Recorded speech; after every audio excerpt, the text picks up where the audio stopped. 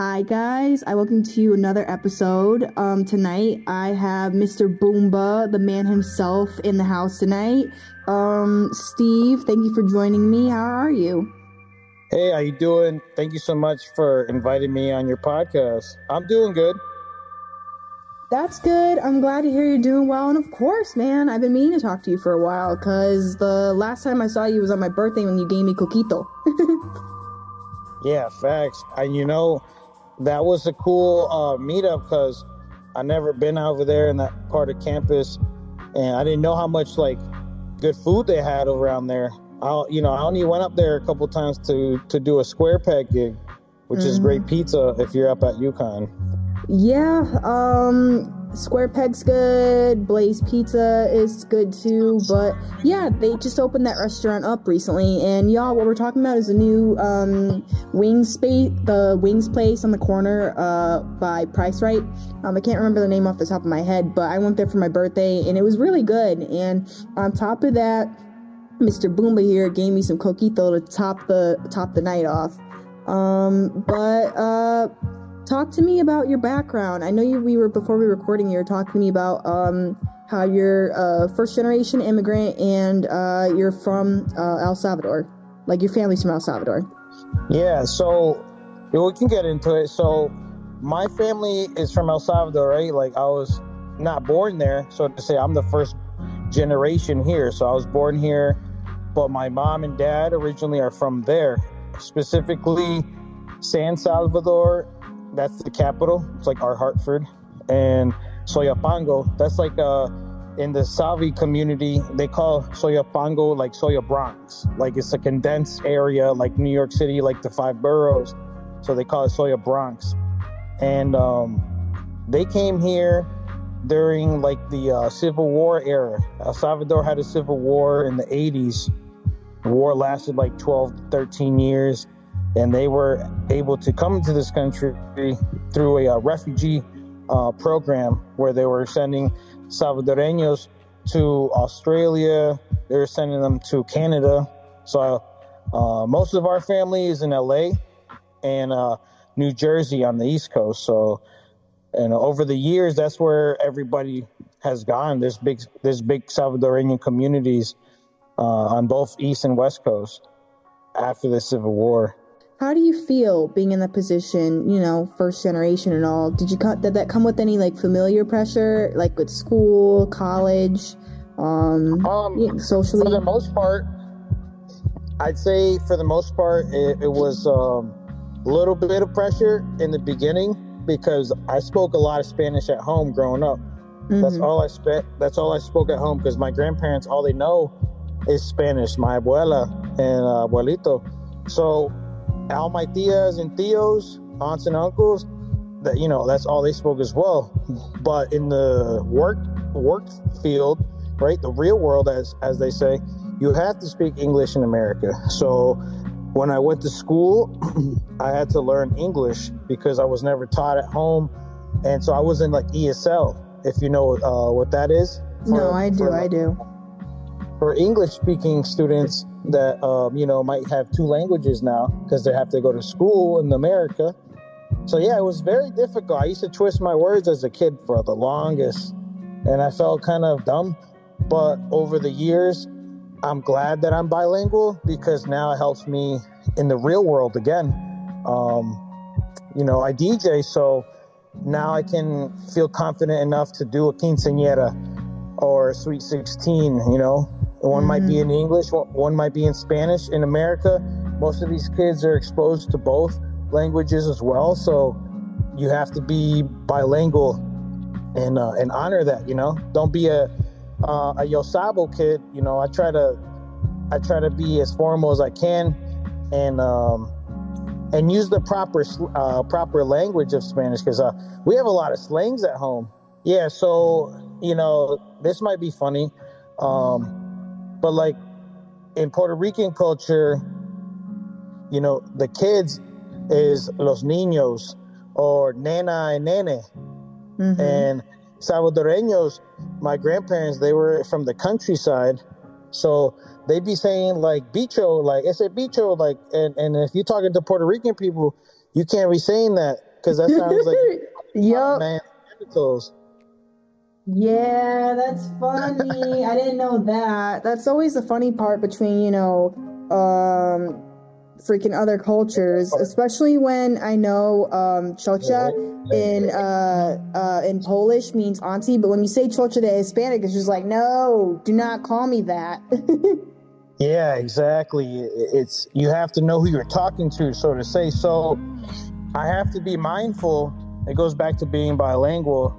I have to be mindful when I do a gig for Spanish-speaking clients and even American clients. I can't use all the homie talk, so to say, with a formal client because they might take it the wrong way.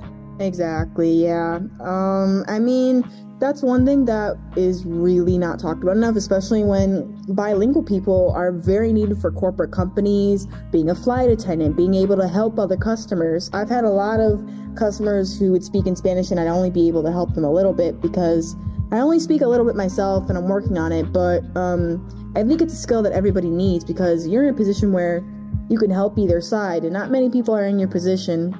Exactly. When I know this about being bilingual in the field a little bit with the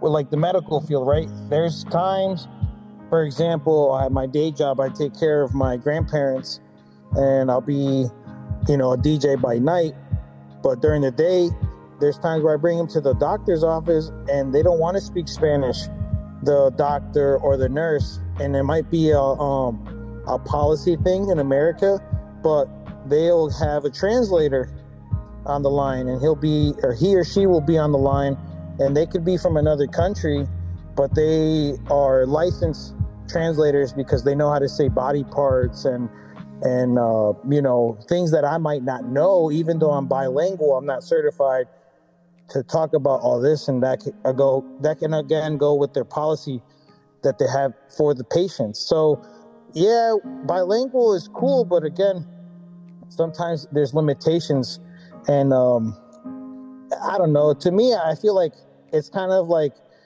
weird that it's set up that way, but I get it.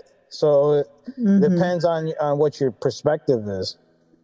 I think really you should be bilingual when you can speak not only the language or whatever you need for your job, but so you're fully able to communicate to the patient what is going on. I think really it is important that, yeah, I get the qualifications, but at the same time, it's like that's very minimal to what they're trying to do. You know what I mean? Yeah, exactly. And it doesn't help like the time flow, because the medical field is like the service field for like like if you went to a diner, you want to get sad, you want to get your food, you want to eat. So in the medical field, they want to get the patient in the room, they want to do their vitals, they want to talk to them, get them out, because there's such a big turnaround. They got like an appointment every 15 minutes, and it doesn't help when in this country they have those policies in play to almost set up a boundary. It creates a job for the translator, but it creates a boundary, that connection, so to say, right? If you're going to your caretaker, your primary doctor, it's like a weird, like, why can't you talk to me if you know Spanish? But their policy forbids it. I think policies like that are just whack because, you can only imagine when, a patient like that is in the emergency room, they're having a life-threatening thing happen, and then they can't talk to you in Spanish. Like, that's kind of just whack to me. I don't know. I didn't really know about that, so thank you for telling me that. Well, thank you for also telling us that. It really tends to happen only in, I would say, smaller towns, right? Like if you go to Hartford, right? And any listener could agree if they're listening from Connecticut, but if you go to Hartford, there's going to be Spanish-speaking doctors. So they know they are in a Latin, Spanish-based community and pretty much in the heart of it. And so they're going to see a lot of the Latinos coming in. And St. Francis the same way. But in a smaller town, you might not hear a Spanish-speaking doctor, a Spanish-speaking nurse. So that's where the translator system is there, and it's pretty effective. I bring my grandparents to appointments. I know on an other weekly basis, if not 2 to 3 times a week. And they always have to have a tablet now. So the technology, thank God, is there, for these people, and insurance pays for it. Because if insurance didn't, that'd be a different story. I mean, I think it's just important that technology keeps up with that, because I can't remember who was telling me it, but basically, like, into what now that phones are, being more progressive, you can now, I think, either like it was some time of ISO or app, but one of my coworkers, I can't remember who said it, but basically, like, they said you can like put on a translator, and you can literally in real time talk to the person on the phone, and in real time it'll translate who you're, like, whatever language they're speaking to the person. I'm like, wow, that's pretty cool. I don't know, like, I think I've seen that on TikTok. Yeah, you did? How do you feel about it? I think it's technology that should have been released earlier, but maybe they were still working on the development and how to give it an easy application, because I don't know, like, I feel like everything is trying to be like less steps, less intimidating for the customer, for the for the user. Like, dude, I've seen babies use an iPhone and play Angry Birds and be all up in their Netflix shows or whatever on YouTube, and they're like just born like 2 or 3 years ago. So I feel like everything is going to touch base. Like, even the cars got the touch base. So they just want you to touch something and ask it, hey, how do you do this? Siri, how do you do that? I think really we're becoming, like, in my opinion, we're becoming too reliant on technology, especially with GPS. A lot of my friends, they cannot navigate an area without using the GPS, and I'm like, bro, I've been in the car with my mama running errands, and I'm like, I can get around here like the back of my hand. I think it's important that, yes, we use technology as a tool, but we don't become completely reliant on it, because it's just like you're seeing the effect. Like, this is funny, because this will be something good that I want to hear your opinion on, because a lot of the kids nowadays in school, they cannot function without technology. A lot of them don't know how to read, don't know how to write, don't know how to even spell words, because their brains are like, this generation before us, not before us, but after us, Generation Alpha, it's like they're so, like, we're the, like, Gen Z is the last generation that was like, that knew what life was like before technology, and now Gen Alpha, that's all they know. So, like, all you see is like the kids with iPads with, like, kids with phones, and it's just crazy the effects you're seeing on this generation when they're trying to connect with people socially, academically. I'm not gonna go on a whole tangent about it, but, like, it's just interesting to me, like, the effects we're seeing now.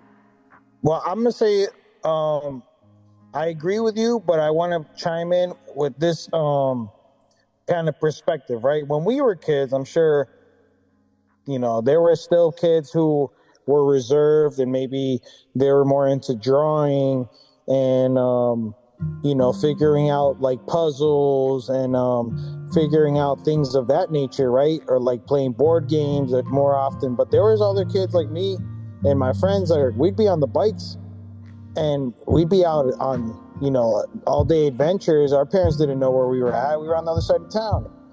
And when we got our first like flip phone, that was like our tablets and our computers now, because we were still part of that generation that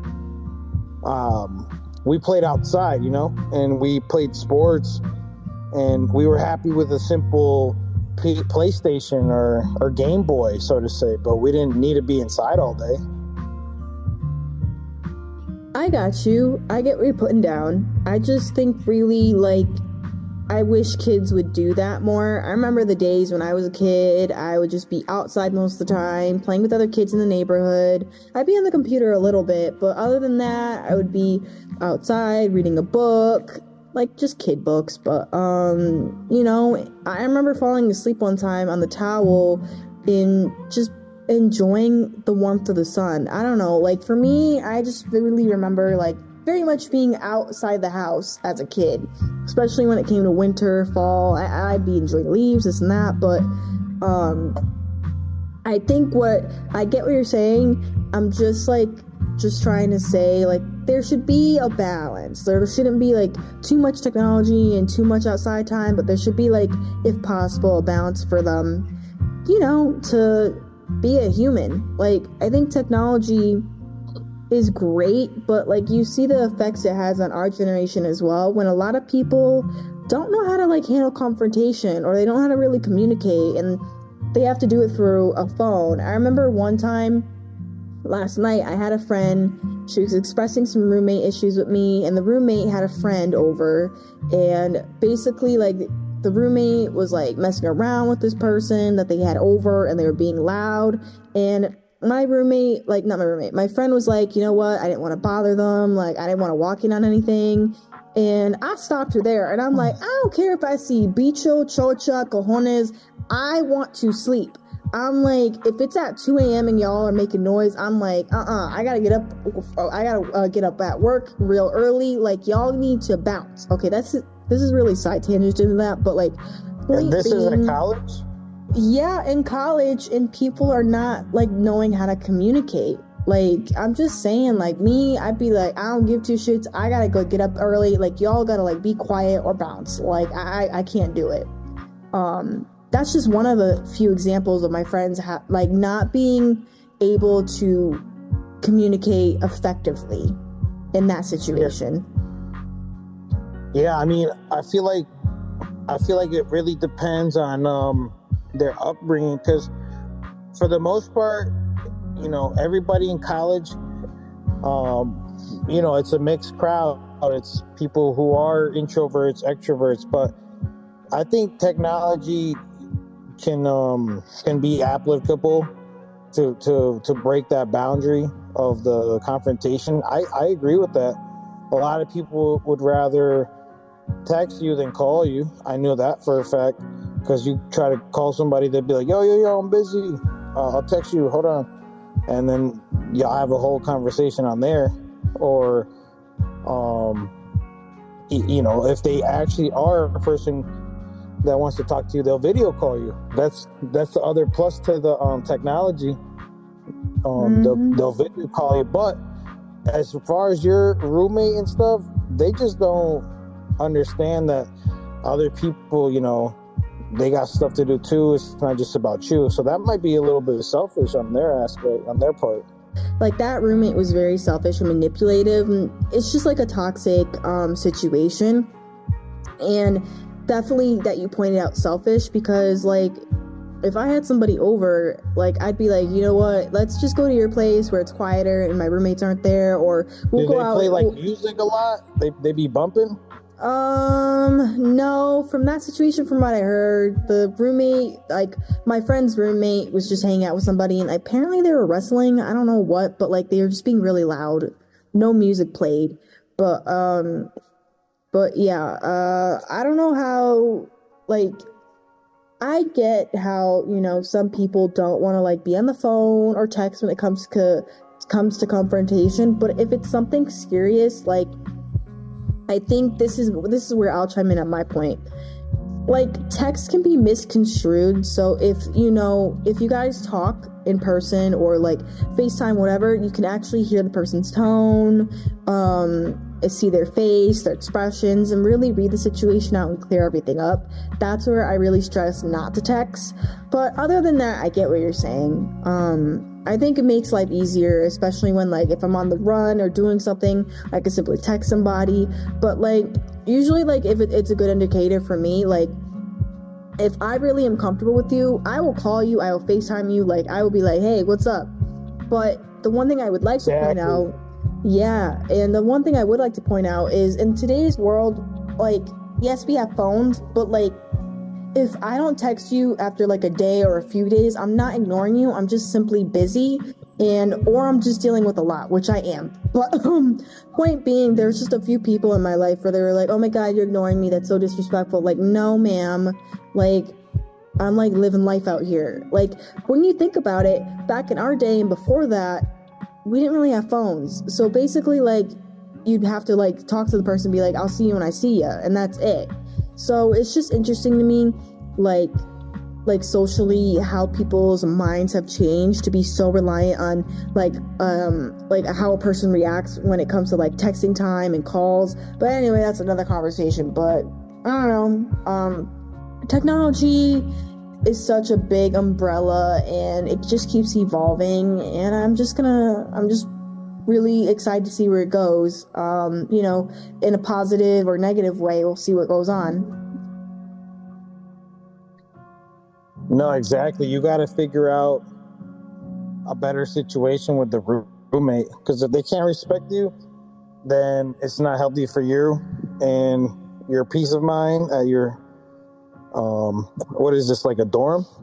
They live in an apartment, and my friend, she went home, so basically like she's not in the space right now.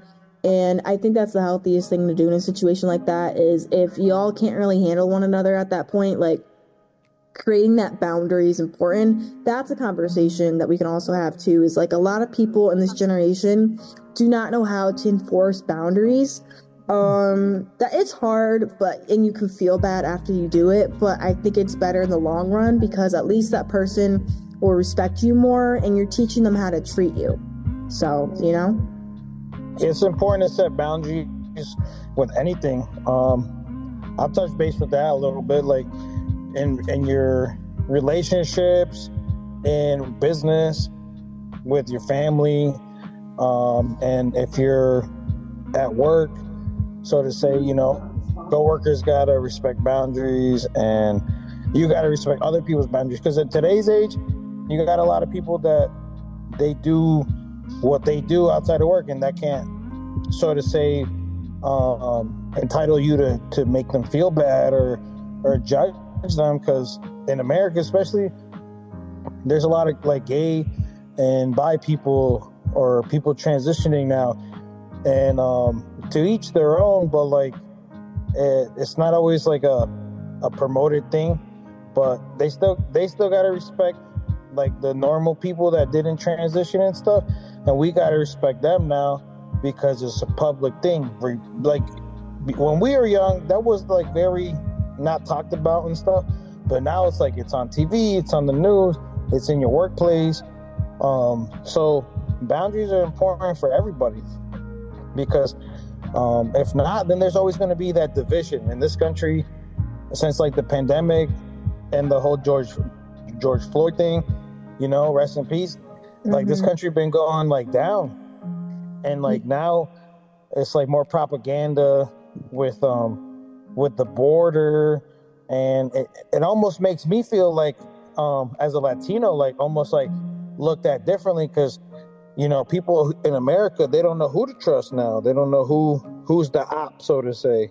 So I think boundaries are important, but not everybody respects them, and that's a big issue, which is where miscommunication happens. Definitely, you hit it on the nail. That's been a lot of what I've been dealing with in my life lately, is miscommunication. I like everything that you pointed out, especially with, yes, this country has been going downhill. I think especially when we're all like keeping an eye on the election, because it's 2024, but and our options are not the greatest. But that is I'm not going to go any further with that comment. But point being, it just makes you think twice about how you interact with people, because it's just such a very narrow-minded climate politically. But besides the fact,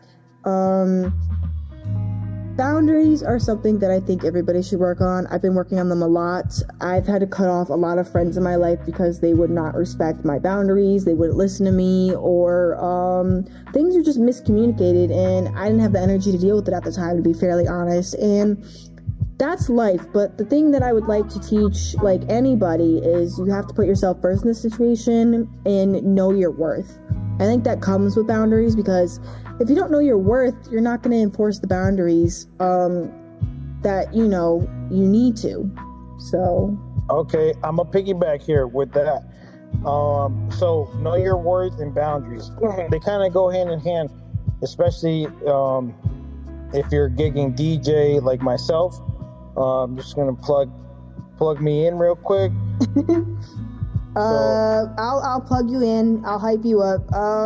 Basically, I'll do a little side story before you basically talk about that. I met Mr. Boomba, Steve here, when I went to Alexron, I think like 2 years back, and it was on Arch Street, downtown Hartford, and his sets are amazing. He can do anything from pop, EDM, Latino music. I would definitely check him out. Please get him for your wedding. Please get him for a party or a frat party. He will really help you out and bring a vibe to your party. Yeah, he is the bomb. So you can go. Hey, thank you. Of course. I appreciate the shout out. Yeah, like you guys can follow me at It's Boomba, ITS, like it's, and then Boomba, BOOMBA. And for the most part, I'm like Hartford based, greater Hartford based. I live out here in Vernon, but I go all over the state wherever they need me. I've been out of state. I've been to Mass. I've been to Jersey, and I've been able to DJ in my homeland, El Salvador. Actually, last year on my birthday, I was playing at the beach called El Tunco, and it was like a dream. It was like I was living a movie for a month because I took a month off work, and I have family out there, so I went out there and I connected with the locals on my trips prior to last year. So I made some arrangements, and I said, "Hey, can I, get a shot to DJ out there?" And they hit somebody up, and sometimes you got to take that leap and just do it because nobody else will do it for you. You can't do it from your phone. Touching back on technology and everything, right? Like social media, you have to still be out there, take that content, do some groundwork, like the footwork to build yourself. Mm-hmm. So I had to take that risk, and I didn't get paid. I'll be honest. I'll put it out here for the record. I didn't get paid for those opportunities, and I didn't pay to be on the opportunity, right? So Some people, they pay to be on a stage as an artist. If you ask a rapper and they're gonna open for like A Boogie or somebody from the Webster or at the Wallingford Dome for the Oakville, it's like you're gonna have to pay to be on that stage because that's just how the industry is. Or your team has built you up enough to sell you the tickets that you need so you can perform, so you can cover. So the business is made. So going out to another country and doing it, it's a whole different economic. There's a different system. There's a different set of rules. Like people are very pay your dues, so to say. Like you got to pay your dues to be on this, or you got to pay your dues to play here. So I was somebody outside of their market. I wasn't playing by their rules because I had somebody represent me out there, like somebody in the radio station actually, but I never met the guy. So it goes back to like you got to set the tone for yourself, not just on social media now, but in person. You got to actually walk the walk. Like that Migo, like walk it like I talk it. Walk it like I talk it. Exactly. Yeah. I do want to point out, especially how you're starting to talk about the industry. We did talk about it before we were recording, how you have to have a good support system in this industry because a lot of people, they're going to be out to use you, and you have to be able to tell who is really here for you and who isn't. And I think you just really brought like a really good reality check to a lot of people, because I have a few friends that are DJs and they're like, I really want to go for this life. I want to like do it. I want to DJ. I want to travel. I want to produce. And it's like, even John Summit himself, and y'all, just for context, John Summit is a very, very, very, very big EDM artist. He's mainly known for like house and tech house kind of stuff, but like he's really flying into other genres. But like real talk, a lot of the shows that he's a dope DJ. Oh my God, don't get me started. Mike got me into him, and shout out to Mike because he's an amazing DJ himself too. But shout out Mike, Close Encounter. Yes. Did you see his new logo? Because he's performing in New Britain somewhere now, club, right? Yeah, he does. I believe if he doesn't do a weekly Friday, he does a monthly. So don't quote me on that, but I know he's doing a Friday.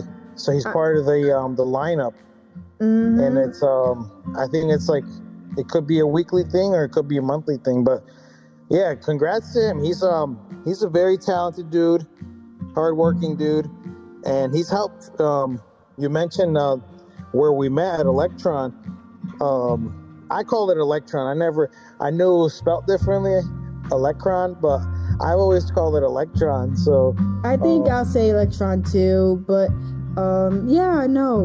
keep going, because that's how I pronounce it. He put a lot of that together, and he brings his AV background to the table. He works in that field, so he helped with that, like make sure it sounds proper, and like you want to feel that bass when you go to electronics dance show, anything EDM type. You want to feel the music, so you need some good bass, you need some good highs, you need some good lows, mids, hear the vocals. You want to hear all that aspect there. Yeah, and he's I'm touching base on this too because he's an avid showgoer. So I've gone to a couple shows with him, and even went to New York. We went to go see AC Slater. Nice. And it was great. It was great. We, it felt like I was 16 again, or 18 again, and going to my first shows because it's a whole new environment. I never went to this venue. We went to Avant Gardner. Nice. And that was probably my first time ever, and it felt like I was going to my first show again. Well, what'd you think about the venue? The venue, I like it. In my opinion, I like that grimy. You're in the city. It feels sketchy to be there, but you're there. I like that feel. Let me just say, I went to a bunch of shows with them last year too, and I don't know, something about New York, just that vibe, you described it right on the nail for me. I love that vibe. You don't see that out here like that because they're set up more formal. But that vibe is you feel it out there because it feels like mad industry warehouse, like on a massive scale, and the production is like kind of great because they have a bigger budget. So out here, our market, we don't always get the best experience. That's what I'm saying, is if Connecticut really tapped into that, they'd probably economically serve more of our generation. Because why do you think most people, leave Connecticut in their 20s, then come back years later in their 40s, to raise kids and all? Connecticut is an amazing state, but it's just not a state that's very progressive for this generation. There's Hartford, there's, Toad's Place down in, New Haven. They have some spots where, generations, our generation can really hang out, but it's not enough. Oh, and there's there's Foxwoods down the state, and then Mohegan Sun, but that's only a handful of spots. You need more of that for our generation, because you'll find my generation and ours, in Boston or New York, really. That's where my ideal fun spots are, and I'd prefer it that way, honestly, because I think of all venues that I went to, hot take, all the venues that I've been to, I would say that, Brooklyn Mirage is my favorite. I don't like how they sell a lot of tickets and you feel like a sardine there, which is some issues that they need to work out. But other than that, it's such a beautiful venue, in my opinion. Okay, so I like where you're going with this about the venues and the experiences, because you'll find that everywhere you go, the markets are all different.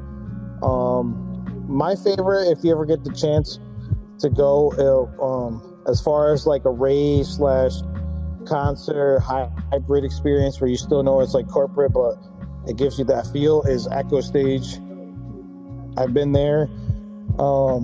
I've heard so much about that. It's in Washington, right? Yeah, Washington, D.C. Dang, like, it's on my list of, like, venues to go to. Talk to me about it. Like, what's it like there? So it's really nice. Like, you still feel like kind of like going to a event where it feels a little sketch out here, but you park down the street, walk to it, and you get in line, get through doors. But depending on the show crowd, we went to go see, I think it was like Riot 10 and a couple like more like freeform artists. And it was like a mix of trap, dubstep, freeform, kind of like bass, like mid-tempo type stuff. Because at the time, this is like 2021, 2022. That was like what was really popularized. Yep. Yeah. And, it's not up northeast, it's down southeast. So they get influence from the trap scene and stuff. So they have a different market demographic. And I don't know, it was just dope. It was just dope that people still like dressed like how I would see at a festival. Like you had the Wooks, you had the rave girls, with the pasties on, and then you had the they look like the industry DJs with the hat on, very minimalistic look. I gotta say, like, just to help out people who don't know what we're talking about. So raver girls are really the girls that like to be a little more bold with their outfits, and especially with, pasties and all.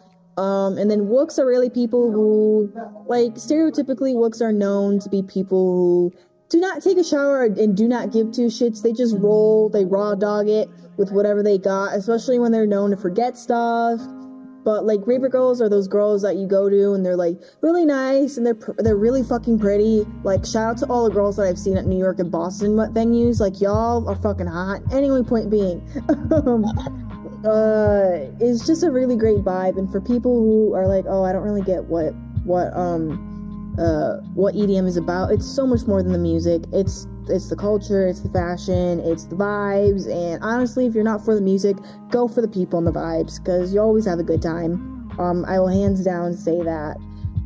Yeah, honestly, you're not wrong that the vibe is what brings people together, because it's like fashions change. People always get creative, and trends happen, so people always have their own style, but the music and the vibe is what people come for, because they want a place to go dance, they want a place to express themselves, and that is done through fashion, through dance, through social interactions, because you'll never see the same sort of interactions at a normal sports bar.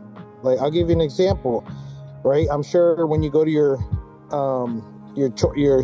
show of choice or rave of choice, you might see a flow artist, somebody with their hoop, doing their weird little hooping and shaking ass, or dudes going crazy in the mosh pit, right? So you don't see that at the sports bar.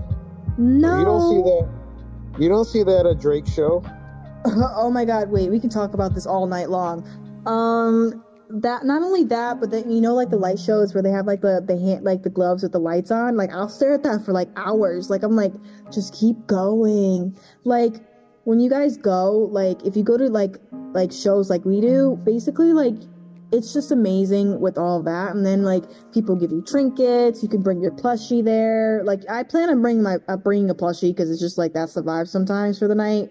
But like, you can do whatever you want. You can express yourself however you feel. Like, it's very inclusive. I know, like, I saw, like, a clip of David Guetta at his Ultra set from last year. He just talked about how you can be any gender, you can be any race, you can be anywhere, like, your cultural background, you can be from anywhere, and this community will take you. It's just, like, I don't know. I talked about it in one of the episodes where, like, going to, like a hip-hop crowd is very different than an EDM crowd, because, I said Trippy Reed, but, like, it's Trippy Red. But anyway, point being, like, I experienced that crowd at Uconic last year, and it was just very disrespectful. Like, it's just, like, the EDM crowd is a crowd that's very rare, and you have to know what it's like to experience it, and the reason why people love the community so much, because it's not a community that is mean, because the only people that are mean is when they don't fucking say excuse me. Like, I'm gonna say this again. I literally, for people who don't know what Lost Lands is, it's basically another festival. It's a dubstep Super Bowl. But Steve, did you see the main stage at all for this year at Lost Lands? I didn't go to Lost Lands this past year, but I've been to Lost Lands a few times. My first Lost Lands was 2019, and I saw the stage. They made big arrangements. They expanded it. It was huge compared to like the year I went, and I'm down for it. I'm trying to go. I'm trying to go this year. It looks like it's worth it, but I'm trying to go before it gets too mainstreamed, and it's gonna go up in price. Yeah, that's what a lot of people, like, this is a side note, a lot of people are complaining about. That's what I heard a lot of when I was at Lost Lands, how it's getting mainstream, and, you know, they're kind of just, like, selling to the main community now. This is what I'm gonna say for anything. No matter what happens, if something gets popular enough, it's eventually gonna go mainstream. That's inevitable. The one thing I will say is no matter what, it is worth the experience. But what I don't like is how I know EDC got a lot of complaints last year, especially when there's an oversell of tickets, people pushing fucking $90 pizza. I'm like, who the fuck is gonna pay that? But when you're drunk and high as hell, it doesn't matter what, you're gonna be hungry as hell. But anyway, that's a random thought. But point being, like, facts, you get the munchies out. Yeah, girl, like, I'm just saying, like, it's really rough when you're going through it and you're hungry. But, yeah, those are my thoughts. Like, no matter what, like, it's gonna happen and you just have to prepare for it. But the one thing I was gonna say is if you remember how big the main stage in that field is, I literally got a friend of mine and I back to the middle of the stage just from saying excuse me. That is how nice our community is, you know, all you gotta do is be communicative, be nice, be respectful, and we'll all get along. It's that easy. It's nothing big, it's not bad. You're not lying. So I'm gonna add to that. When I've gone with my friend who's an injured veteran, and he loves to still go to shows and everything. And when I've gone, I'm like kind of like his guide, because he has a bad time walking, and sometimes like he needs like a walking stick, so he'll make a totem. So he still expresses himself. He has a totem. He's walking, using it as a walking stick. We're going through the crowds and stuff, and yeah, you're not lying. Like when you say excuse me, hey, the people, if they're still aware and not like tripping sack yet, they'll let you go. Like they'll part ways for you. They'll even like, hey, watch out.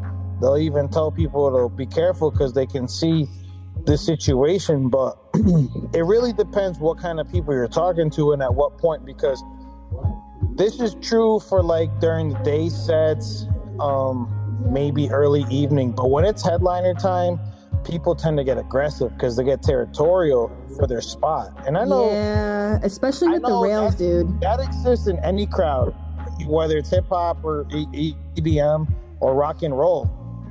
People get territorial as it gets closer to the headliner. In the beginning of the day, people are all like, "I love you," plur vibes. But once the headliner's coming on, they're like, "Yo, this is my spot."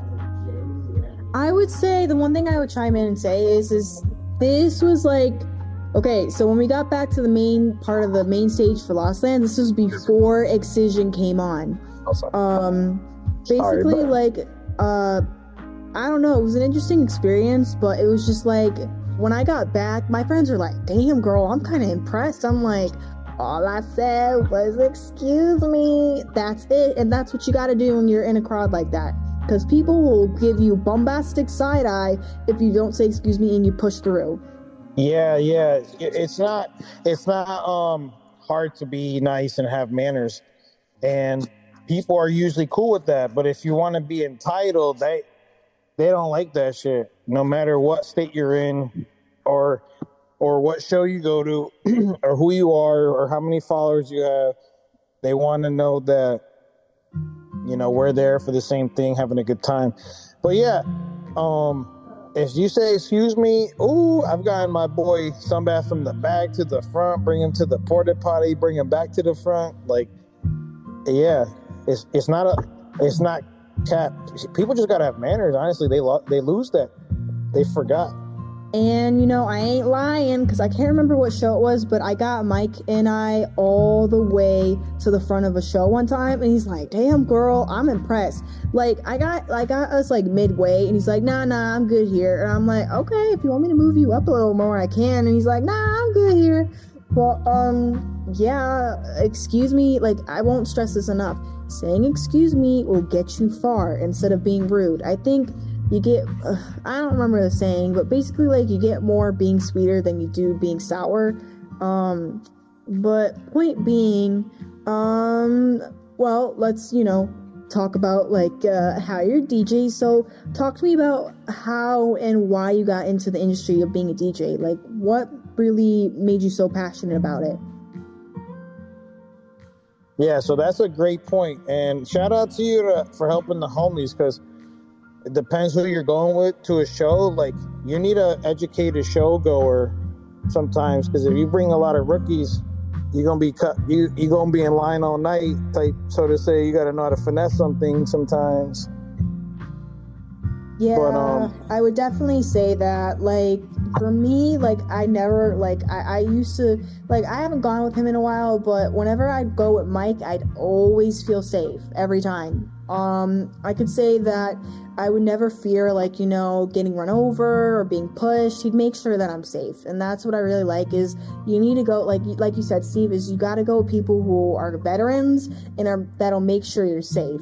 And go in groups. I would like to stress that too. Yeah, facts. Honestly, especially for girls, in this day and age, I think the buddy system is your best bet, and going with somebody who knows what they're doing. And if you can have somebody who's like a vet that's gone to shows before, or knows the venue and knows how to park in that area, because some people, the journey, can bring you in different directions. You can be at a house show one night, and then you end up at a dubstep show, and then, or you're at a bar. But, like, that's bar hopping. But different shows, different vibes, different people come out. So you never know if there's going to be cool people, or, for girls, I feel like y'all got to be careful for the predators or getting kidnapped, because that be happening. It definitely does happen. I don't know if you heard about it, but last summer, there's two deaths from Brooklyn and Mirage where people got kidnapped, and it was weirdly men getting killed most of the time. But that was a target, like, that venue was targeted for a while, so I didn't go after that. I had friends that agreed, like, it wasn't safe to go, but point being, like, these things happen, and y'all need to be aware of it. And you just, like, all a person can ask is for you to go in groups, be careful, and just be responsible. Exactly. Like, if you're not planning on being sober, get a DD, use Uber, use Lyft. The problem with these venues sometimes, though, is you're not the only one trying to Uber or Lyft, and that's where the money might be expensive. So I think it's always great to have a designated driver. In my case, going out to shows, I'm usually the DD, like 8%, like 80% of the time, just because I have the car with the gear if I'm gigging, or we used my car, and most of my friends would drink. But if somebody else is being my DD, then I get to have a good time. I could drink a little bit harder than being a DD. You could probably have 2 max in the beginning of the show. Yeah, I definitely like to say that I will say I'm very much a lightweight. So my opinion is like, if you can only handle two and you're good and you're buzzed, you're great. I think that's a good thing. I think a lot of people are like, oh, nah, man, I'm such a baby. No, it's a good thing because you're saving money if you can only have one or two when you think about it, because that shit is expensive.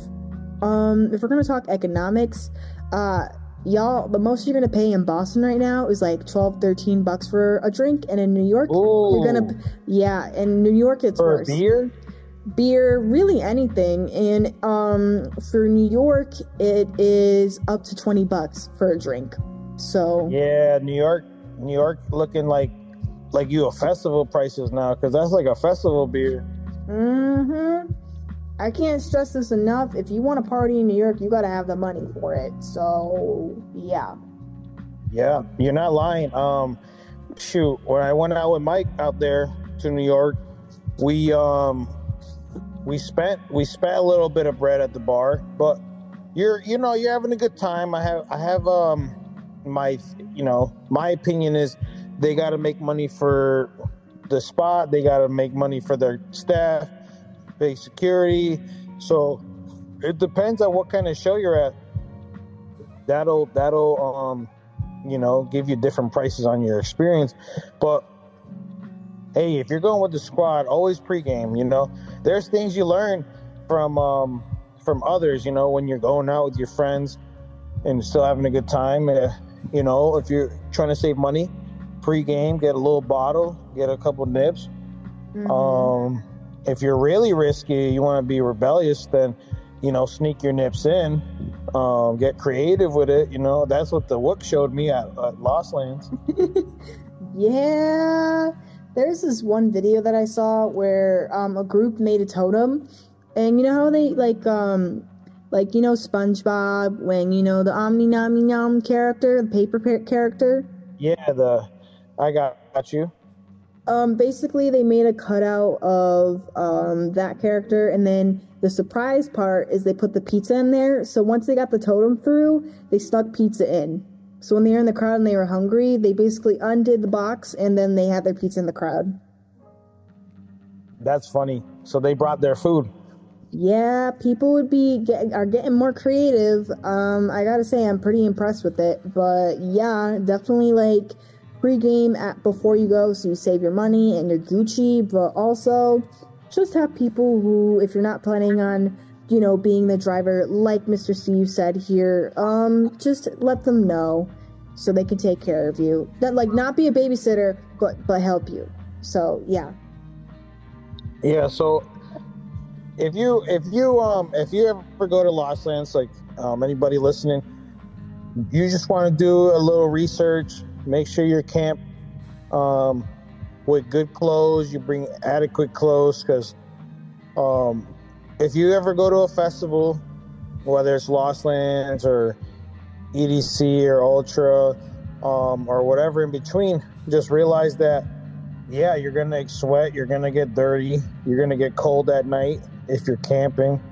You're not going to want to be in wet clothing or soiled clothing for more than one day. So definitely bring more clothes.